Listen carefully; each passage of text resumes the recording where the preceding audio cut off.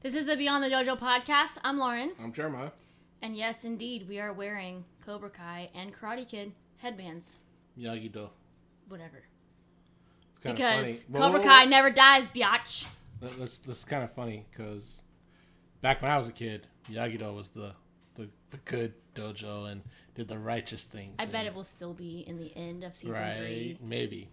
And now that you're watching the new one, Cobra Kai seems to be the more moral in a sense. Well, I think the reason that even happened is there was a whole group of people after Karate Kid over the past, decade at least, that were like, dude, the whole thing, Daniel started all of the fights. Yeah. He used an illegal kick. Dude, they had a YouTube thing where they said, what if, and they flipped the whole script on the Karate Kid thing, and that made, so many views. I mean, it was millions of views. Oh, dude, yeah. But, I mean, it makes for a great story, even if they are completely changing the story. How much worse would it be if they tried to, continue on? Well, we already saw how much worse it would be. They did sequels of Karate Kid that were awful. So they just completely flipped the script from there. Yeah. But so we wanted to do a fun little segment here and kind of share some of our comments we've gotten on some of our recent podcasts. I do not know how to access our Apple podcast reviews, or I don't even know if we even have any. So if you know how to find that, please tell me or send it to me, because I do not know where to find that. We're Shotokan Karate Human Performance at gmail.com because I can't find it. Anyhow, so our last podcast about Ground Reaction Force was the audio was the most listened to podcast that we've actually ever produced. That may be because some people listen to it twice, but I was really surprised by that. It's some super nerdy stuff, and people seem to get into it, so that was cool. Yeah, sure. Yeah. So if you do, we talked about this. If you like that kind of thing, let us know, because I mean, it took a lot more preparation to do that podcast, but that's the most fun I've ever had reading 7 journal articles so in a row on a Sunday. So Lauren's the student that studies and gets everything down, and she's got all her notes and everything else, and I just cheat off her. You are so full of crap. I totally cheat off you in that podcast. I totally cheated off you. That was the one podcast, okay? In general, you should see him prepping for school. He's, rewriting all of his notes. He studies for, hours and hours. Don't be fooled about who's the nerd here, okay? No. So, in our last... For those of you who know me, you know damn well I'm not the nerd. You're such a liar. You are just making people think that you're dumb. Okay, anyway, so in our last... Why do you sound like a conspiracy theory? It's a conspiracy. Okay, what grade do you have in your massage therapy class? Huh? What grade do you have in your massage therapy class? class? Dude, it's weighted, and I'm not even on the top 10. He has 101. I'm not even in the top 10, though, so it doesn't even matter. Okay, enough of that. Anyway, so our previous podcast, some of our comments were... Gordon Levin wished I'd been there to talk this with you live. Believe me, we wish many of people had been there with us, talk with us live, especially so a couple of them we'd argue with. Yeah. Eric Brown said great stuff. Thanks, guys. I don't know the exact name of this person. Slunk 007. I'm sure it's someone I know in real life. Enjoyed that. We actually got some comments on some previous podcasts, which are not as pleasant. On our original Karate Women podcast, episode 27, some person who calls himself the Karate Monk said, feminazi. Okay. Obviously didn't listen to the podcast. And then another fun one was from our episode 20, when we talked about pivoting. Literally the title of the episode is episode 20, Pivoting as a Dojo During COVID-19. And the comments were... 15 minutes in and no talk of karate. Oofed. What a waste of my time. Next time, pulls just talk of skill and technique. Bye. Okay, goodbye. Anyhow, I thought it was hilarious at 3 a.m, but I could have been slap happy too, so whatever. Maybe somebody else will find it funny. But leave happy comments underneath our stuff and we'll share those too. Right. Or suggestions, topics, discussions. If we could be adults about it, even having some... disagreements, Oh yeah, that'd be nice. I have no problem with someone saying something that they disagree with, right? Because that is their right. Mm-hmm. But to completely ignore the title and then demand to us talk about skill or technique, right? Then to demand us to do what they want us to do in the sense of like, oh, you got to talk about skill and well, dude, read the fucking title, man. Sorry. Don't cuss. Effing title, dude. Okay, bye. Bye. Sorry, that was short-lived. So, something that's come up recently based on, like, happenings in the dojo and whatever, and something that's kind of been coming forth in my mind is how romantic relationships play into karate. And we're not talking about, like, dating people in the dojo, because that's usually not a good idea. But just the way that the dynamics of a person's relationship can affect their karate training. Let's go point something out. But we're married. Yeah, but we weren't in the same dojo. Okay. That's what I mean. Right. Not in the same dojo. We could have avoided each other if it didn't work out. Mm-hmm. So, Jeremiah, you want to talk a little bit about your ex and kind of how it affected your karate training? Honestly, it didn't really affect it very much because when I was with my first wife, I was going through college and basically I decided to step away from the dojo at about the same time. You know, some of me wanted her to be more of a martial artist. She got her black belt in Taekwondo, and I was really hoping that it wasn't like take my dough. I was really hoping it was something else, and it wasn't disappointing. It's just like it was a part of her that I thought I could connect with, and it wasn't really there. Yeah. So that was that. But at the same time, I wasn't really training. You know, I wasn't really in a dojo doing things. So not a big loss and not a big hindrance. Mm-hmm. But in the long run, overseeing everything, neither one of us had a lot of mutual likes, like mutual interests or hobbies. Right. And I think that was a big part of the issue too. It was like, how do you maintain a flame and not have the same interests? Yeah, or some kind of common ground. Some kind of common ground. Right. As we grew older, we got together in our teens, and I was like 19, she was 18, and we were together until our 30s. So throughout the whole 20s, and that's just a lot of growth there. Mm-hmm. People I could say to myself that I was a different person at age 33 than I was at 24, 23. Right. Simple as that. So, in perspective of martial arts, gratefully, I wasn't practicing during that time. Yeah. I think it could have been an issue. Mm-hmm. But I'm grateful that I wasn't, in the sense that it just didn't have extra drama. Right. That's all. Yeah. And because to be forced to decide between your wife and something you're passionate about, in that sense, that's a difficult thing. Yeah, absolutely. You know, and I don't have that experience, but right. You want to share yours? Yeah, every time you hit the table, it picks it up in the mic. Thank you. So I was similar in that I started dating my ex-fiance when I was in my teens, so I was 17, and it's funny because one of my first interactions with him as far as martial arts was he was one of those like fly by the seat of your pants kind of people, and he like wanted to be a UFC fighter. So, but he'd never trained martial arts before. So he's like wanting to train in his backyard, and I'm like, hey, I've been training in karate for a lot of years. You could, come to the dojo. I think he came a couple times, but I don't think he ever trained. But it was funny. It was not funny, but this kind of set the precedent. So at one point, us and my friend Cody, we were actually like sparring in the backyard. And at that point, I'd been training for like 9 years. And I'm going to be honest, my sparring was really, really bad. We didn't spar in the dojo. Like the most sparring I ever got was like on my Shodan and Nidan exams. Mm-hmm. And if I was unfortunate enough to try to spar in a tournament and lose, I mean, it was not good. Which is a terrible thing to say about putting in a decade of your life into training a martial art and you don't even know how to fight. Mm-hmm. So we were sparring, and there was an incident with my friend Cody, and like I think I got really mad and kind of like went after him, and I knocked him one time, but it was because it was out of frustration. It was just because I was doing so poorly. And from that point on, my ex basically made fun of the time that I had spent training. I mean, in a sense, for good reason, but it was like emotional manipulation.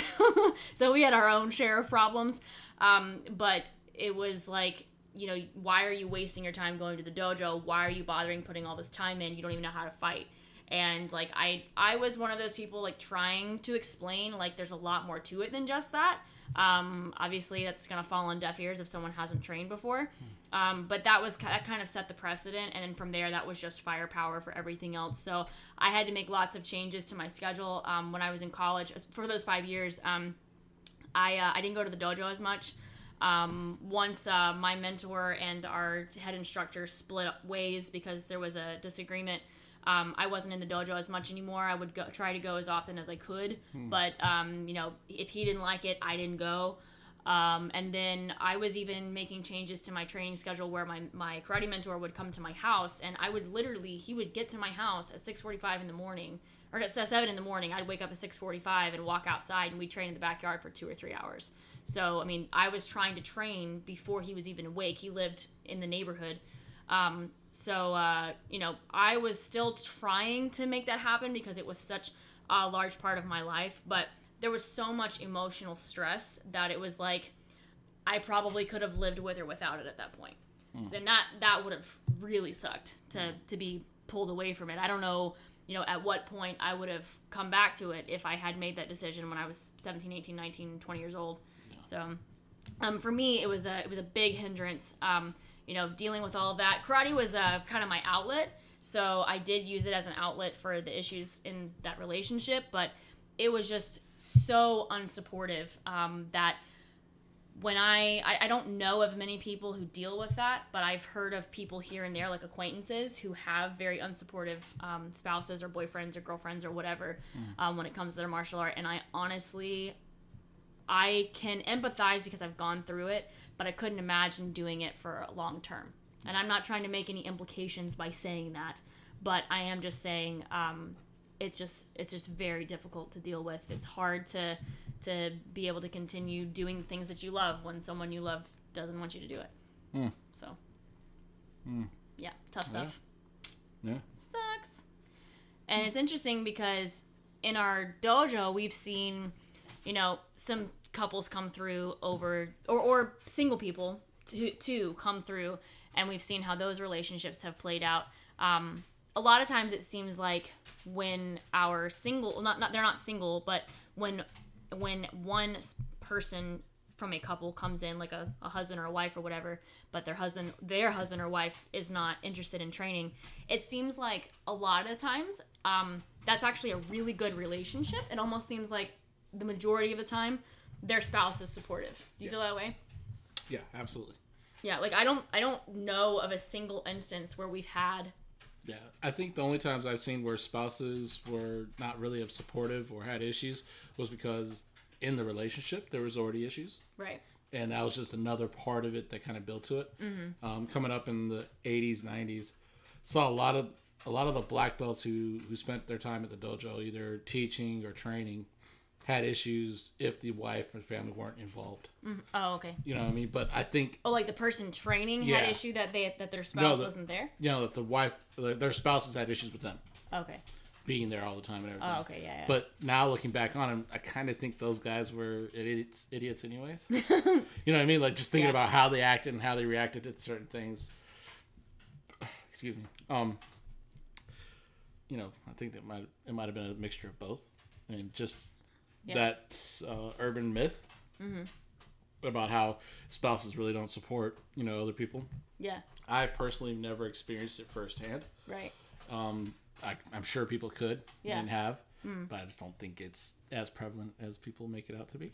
I made this observation a long time ago that it seemed like a lot of really famous, I'm going to say karate guys, because that's mostly what there is right now. I mean, there are women out there, but a lot of the famous historical karate guys, aren't married or don't have a significant other or are split or divorced or whatever. And I'm not saying every case, but a lot of the ones that I was aware of were all like that. And now a lot of that was our local area. And I think that has to do with some personality issues, to be honest. But well, I think, karate creates obsessive people. Yeah. I think some of those guys, those karate guys, when you think about the famous instructors, I think they keep their private life off to the side deliberately because Yeah, have you ever watched a seminar where there's a big name there? They are consumed the entire time. They don't have any privacy. Right. And the conversation's not just on karate. It's about their personal experiences and everything else. I think they deliberately do that sometimes, where they just kind of not mention their wife, not talk about their family, and just stay businesslike. Yeah. Well, I get what you're saying there. I was meaning more the people that I knew. Like, my mentor was single, and it kind of made sense why he was. Like, there was some personality issues there. Yeah. But some of these guys that are, like, higher-level instructors, like, I would not expect these people to, like, put all their business out there for everybody to know what their relationships are like. But, again, some of those guys are just real dogs, too. This is true. I mean, let's be real. That's a damn shame. Yeah. You're teaching Budo, but you're a dog.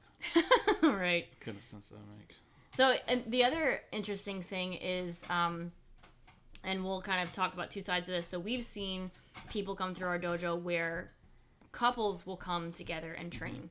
Now, it's an interesting thing to watch for me, because it's almost like watching siblings who come up together. So, like, when you have two siblings who start a dojo at the same time, particularly if they're the same age, I think what happens sometimes with, like, instructors is they feel like they should both progress at the same rate. Yeah. So when they test, they should test up at the same rate. Yeah. And there's a feeling of guilt by the instructor if for some reason they don't allow both of the siblings to continue on. Like, because they both started at the same time, they should both be able to, go up in rank at the same time and learn the same things and basically be at the same ability. And at some point, you got to cut that crap out. Yeah, I agree with you there. Yep. Because we've had identical twins that have literally that exact thing. Yeah. Like, they've gone up together, and then finally we had to be like, yeah, you're being a lazy butt. You're doing all right. You get to test. You don't. Yeah. And that was part of the learning curve. We should have nipped that in the bud early.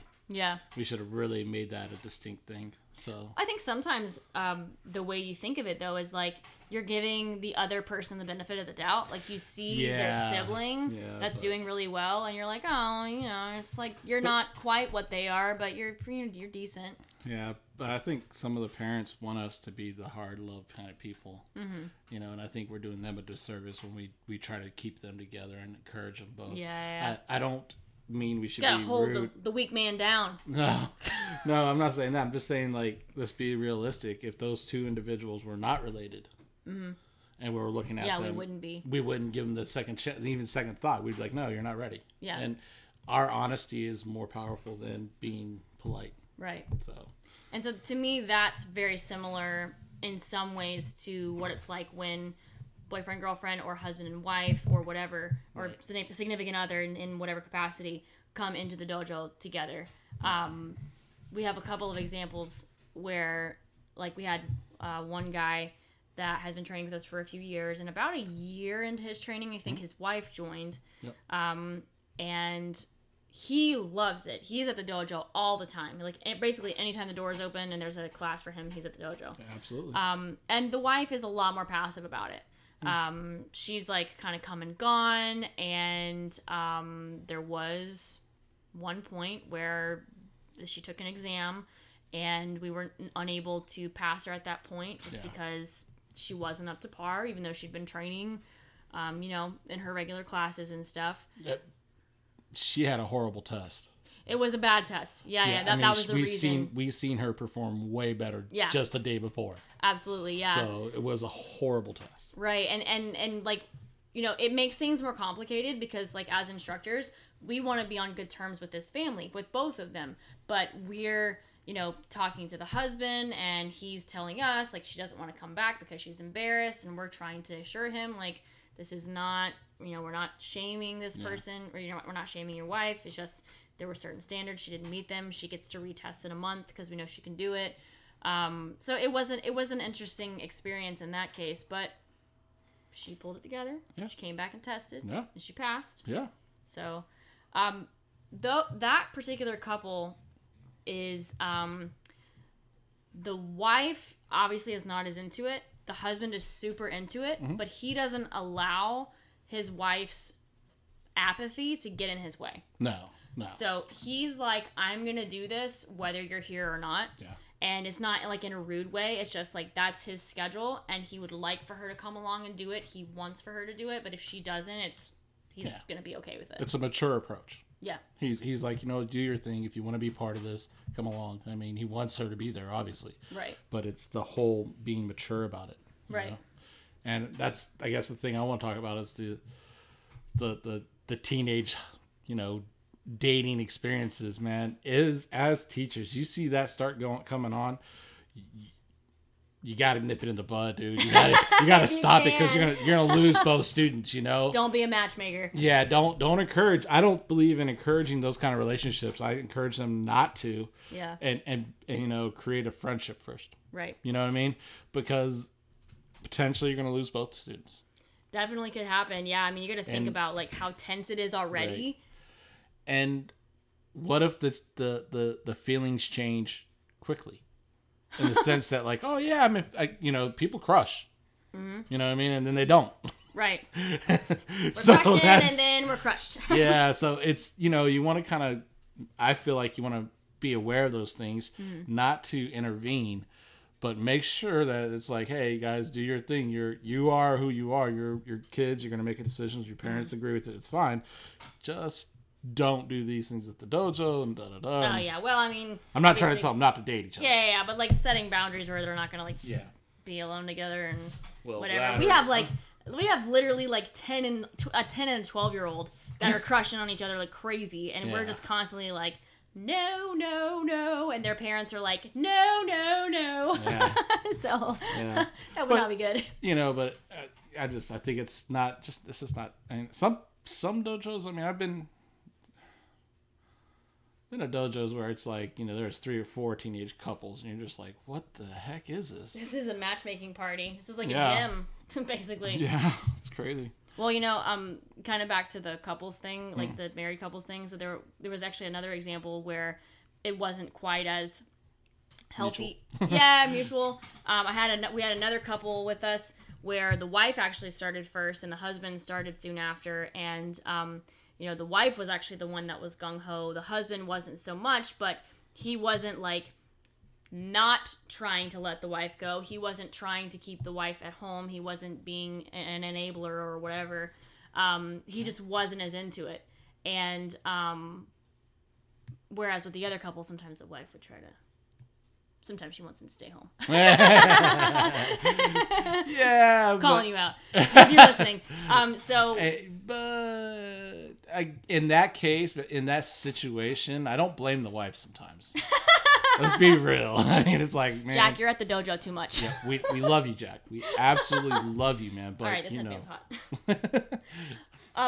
It was your idea. You better wear it. Now it's hot in here. No, we have to turn the air off when we're doing this podcast in order to keep it rolling.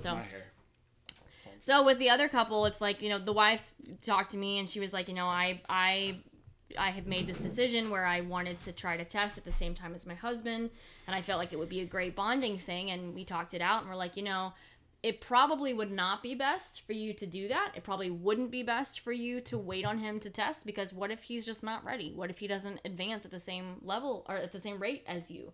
Mm-hmm. If he's just here to be, a supportive husband and just spend some time with you, then just appreciate that for what it is. Don't try to turn this into something that it's not. Don't try to make him like what you like. He doesn't really like it.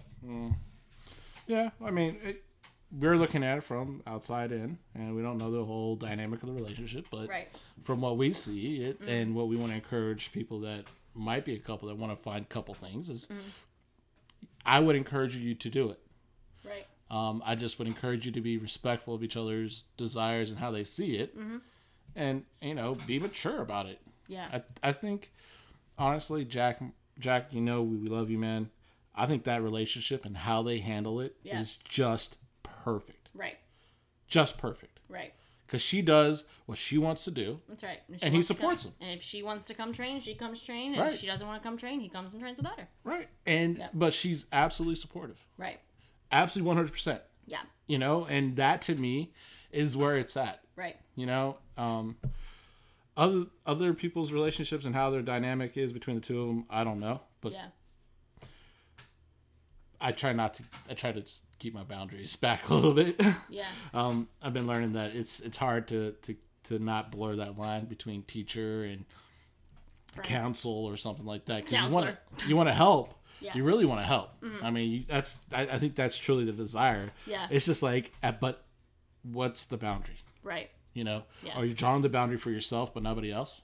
Yeah, I mean, You know, and I'm not accusing us. I'm just saying, in general, I think me personally, I encourage and help and advise and share like experiences outside of relationship stuff. Once it comes to relationships, I'm like, dude. Yeah, well, it's more honestly. I'm drowning with you, brother. It's honestly more like individual coaching at that point. Yeah. Like, hey, you need to do the best thing for you. Obviously, you made a commitment to your relationship. You need to handle that. But here's the advice I can give to you as a human and as a karate person that's training with us. Yeah. This is just an interesting aside. So we'd had a conversation recently. I think with Amy Sperling had mentioned the purple belt divorce. Huh. You remember us talking about that? No. Okay. We'll talk about it. We don't have purple belt in our dojo, so I'm assuming that's like. Colin, if you're listening, don't take that offense. Oh, okay. We have one purple belt in the dojo. Yeah. I think it's like 5th kyu, 4th kyu, or something like that. Yeah, 5th kyu. So I guess by the time some women get to 4th kyu, they actually get divorced. She was saying that it's because a lot of times they've been in abusive relationships prior to that point. Yeah. And it gets to the point whenever they're like halfway to black belt where they're a lot more self-confident, and sometimes that actually results in divorce. Don't really have any comment on that. It's interesting to me. Divorce is a very sad and horrible thing for people to have to go through. So I'm not saying that's great, but it is good if people are in abusive relationships that they get out of them or get them resolved. So, well, you know what? Listening and thinking about that the situation, I could see the validity in it. I mean, as a teacher watching your students mature, no matter what the age is, right? You know, especially in adults, it's even more onset and set that. They kind of, their perspective changes about 5th kyu, 4th kyu, where they don't look at the thing at karate as violence anymore, or there's a shift there. There's a paradigm shift there. Yeah. Well, you also look at life a lot differently too, as you advance on. I mean, suffering is a totally different perspective. What's tolerable and what isn't is a different perspective. You know, am I gonna allow myself to be put through this torture that is this karate class, or am I not? Right. And so I could see the reason why someone would have the strength to get out of a bad relationship. Right. It doesn't even have to be abusive. It just has to be bad, right? Yeah. So, yeah, I could see that. I can also see it with guys, too, though, nowadays. Mm-hmm. Yeah, well, women can be abusers. They can, especially emotionally. Yeah, and... manipulators and stuff. So... Do you feel manipulated? No, ma'am. No. Let's talk about our relationship. Okay. So, let's go ahead and make it clear that neither one of us grew up in the same dojo. No. And he was not my sensei. I'm not her sensei. Like Never was. Think. And you know, I'm gonna be honest with you. That's probably a really rude thing to say to somebody. And if anybody ever said that to me, I'd probably cuss them out. Well, people have said that to us before, or they said it to me. They asked if you were my sensei, and I was like, no. We used to teach classes together. Yeah, I would cuss them out because I'd be like, look, dude. First of all, what you're implying is completely wrong. Yeah, and I mean, extremely. Well, disrespectful. In some cases, it's not wrong, but in our instance, it would probably be not so great. Yeah, but when someone asks that, they're implying, oh, you got your, they imply that whole, you got your rank because of him, and you kind of move forward because of this and that. Right. That to me is extremely offensive. Yeah, I get that.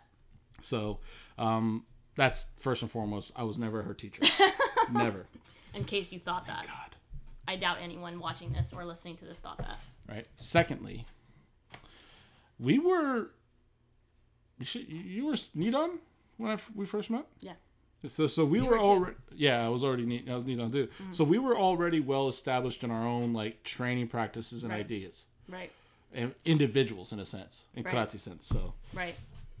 I think that has a lot to do with the longevity of our relationship. Right. Is that we came on the equal ground. Mm-hmm. And looked at each other as like, oh yeah, you're my kohai. We're equal here. We're partners here. Right. And we didn't do the crazy training like all these guys always talk about, but there was a time about 4 or 5 months, maybe even more, where we trained for 3 hours just doing block reverse punch. Right. And that time of our life, I felt like we bonded in a sense of karate friends and Right. becoming deeper, closer friends. Right. Yeah, there was a small group of us that were Yeah. training together that we discovered each other. We were all similar in rank from different parts of Florida, and we didn't have anywhere to train, so we would all train together in Ocala. Yeah. What up, Sean? So that interaction built a relationship, a basis for a relationship.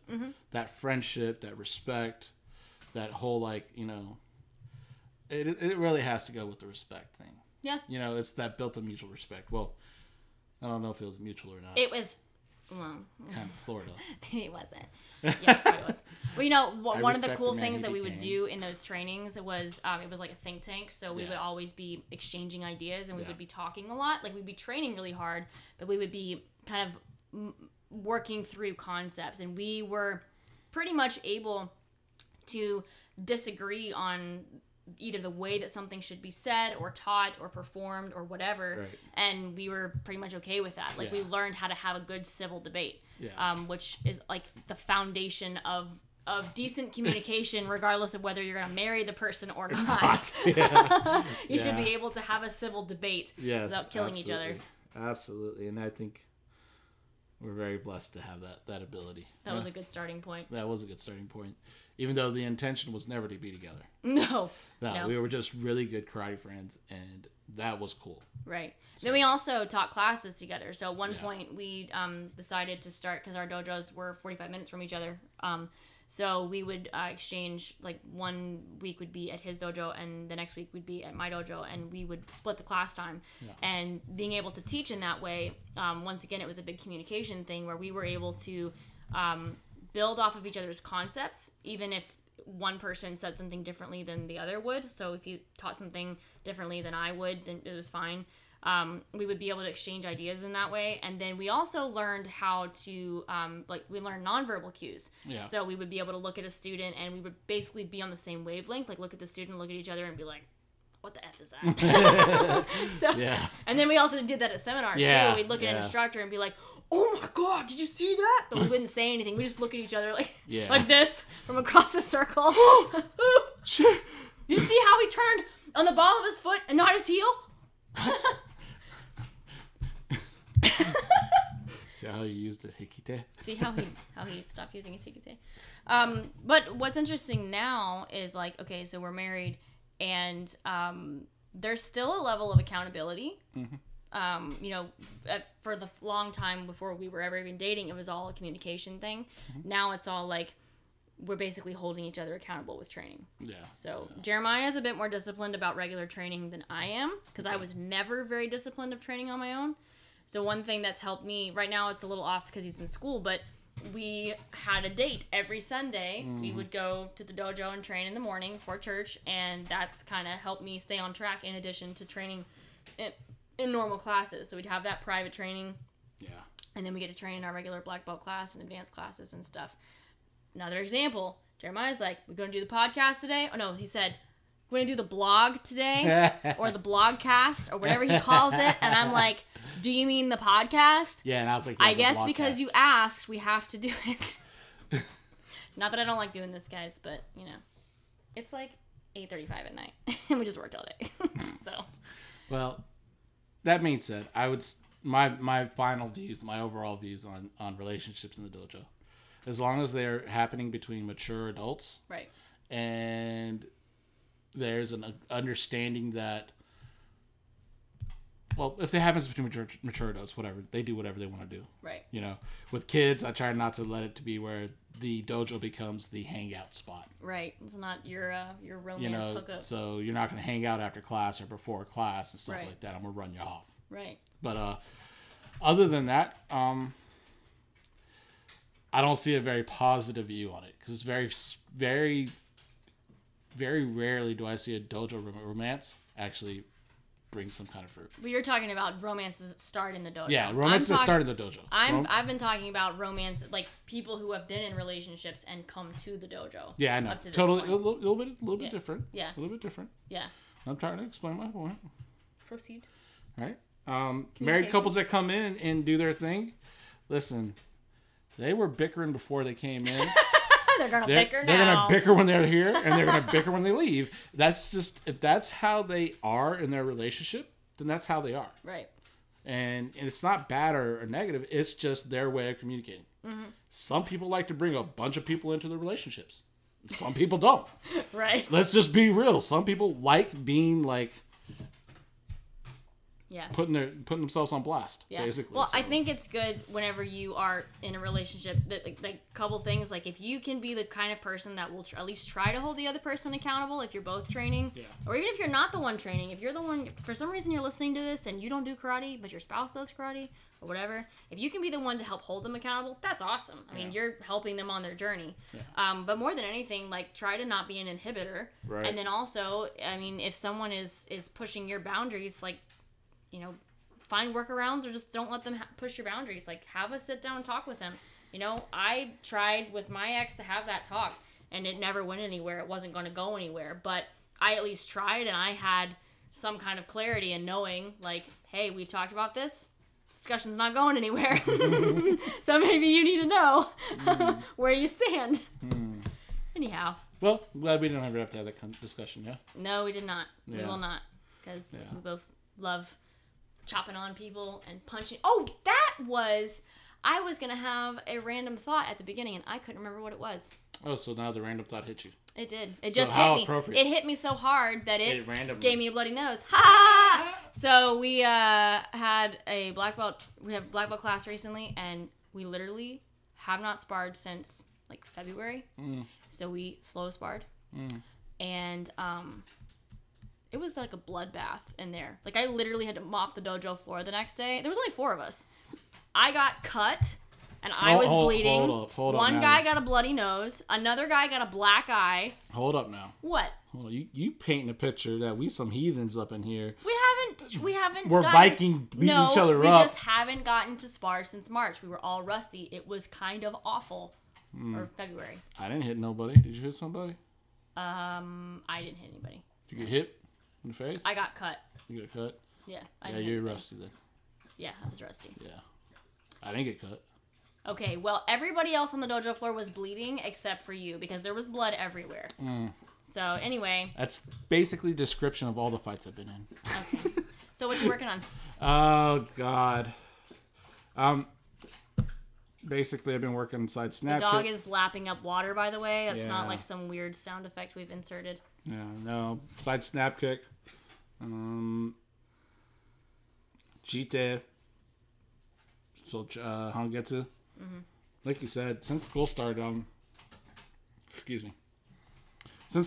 had any time to train on my own.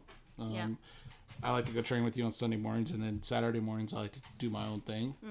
And that's when I usually do what I'm working on, kind of get my own zone. I haven't had that chance, so majority of my training right now is just getting reps, being able to move, stay loose, you know, and not really focus on trying to improve anything. But by saying that, I feel like I'm starting to get the feeling of a little bit more uniform or upper body, lower body connection, a little bit better. Okay. I feel more solid and unified in my movement. So sometimes just repping things out and letting yourself relax in the moment and train. Yeah, that's what I'm working on. He also, to put you on blast, he also started doing a strength training program that I have put together. It's kind of a mock program for karate people.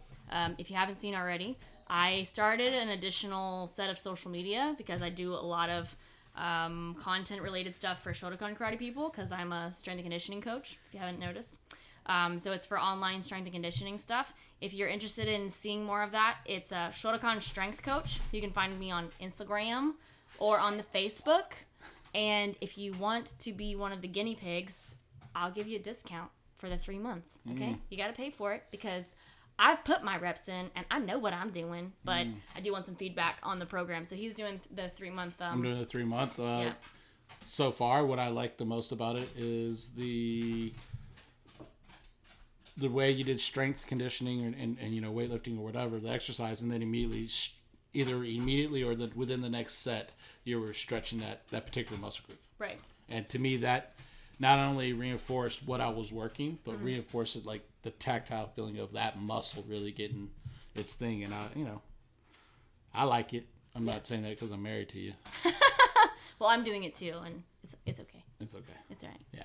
What you working on? So finished up working on Hangetsu, and pretty sure I said this last podcast that kata and its stances have taught me some really weird things about my hips and the way that I'm getting into my normal stances. So I've been having some hip yuckies.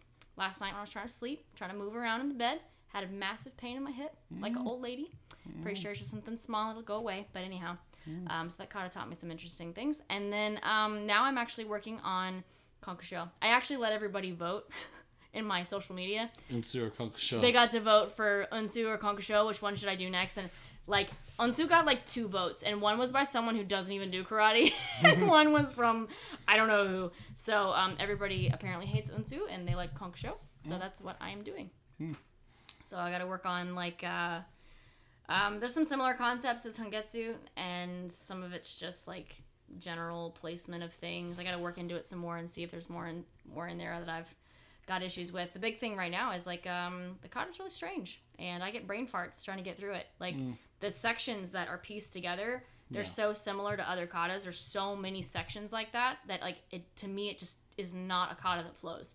Most katas flow, Konkusho does not.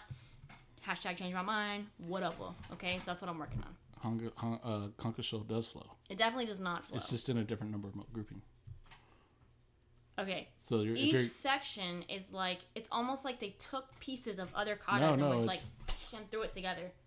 Slow, fast, slow. No, I don't mean that. I mean like the way that one set of movements flows into the next set of movements, not speed. Like how that's flow. How you're talking about flow. At the end of hand Shodan, you immediately turn and do knife hand blocks. Like that flows, like it's its own entity. But then when you get to Konkusho and it's like a bunch of stuff from other katas, like you're trying to remember what kata you're in when you go into like side snap, kick, back fist, and then you go into this like section. Like what? Young Lauren. That kata will teach you, young Lauren. Okay, so anyway, hopefully you enjoyed this podcast. It was like a whole lot of stuff about nothing. Yeah. I think I just killed myself. So if we don't have another podcast, help me. All right. Well, thanks for listening. Thank you. Bye. Bye.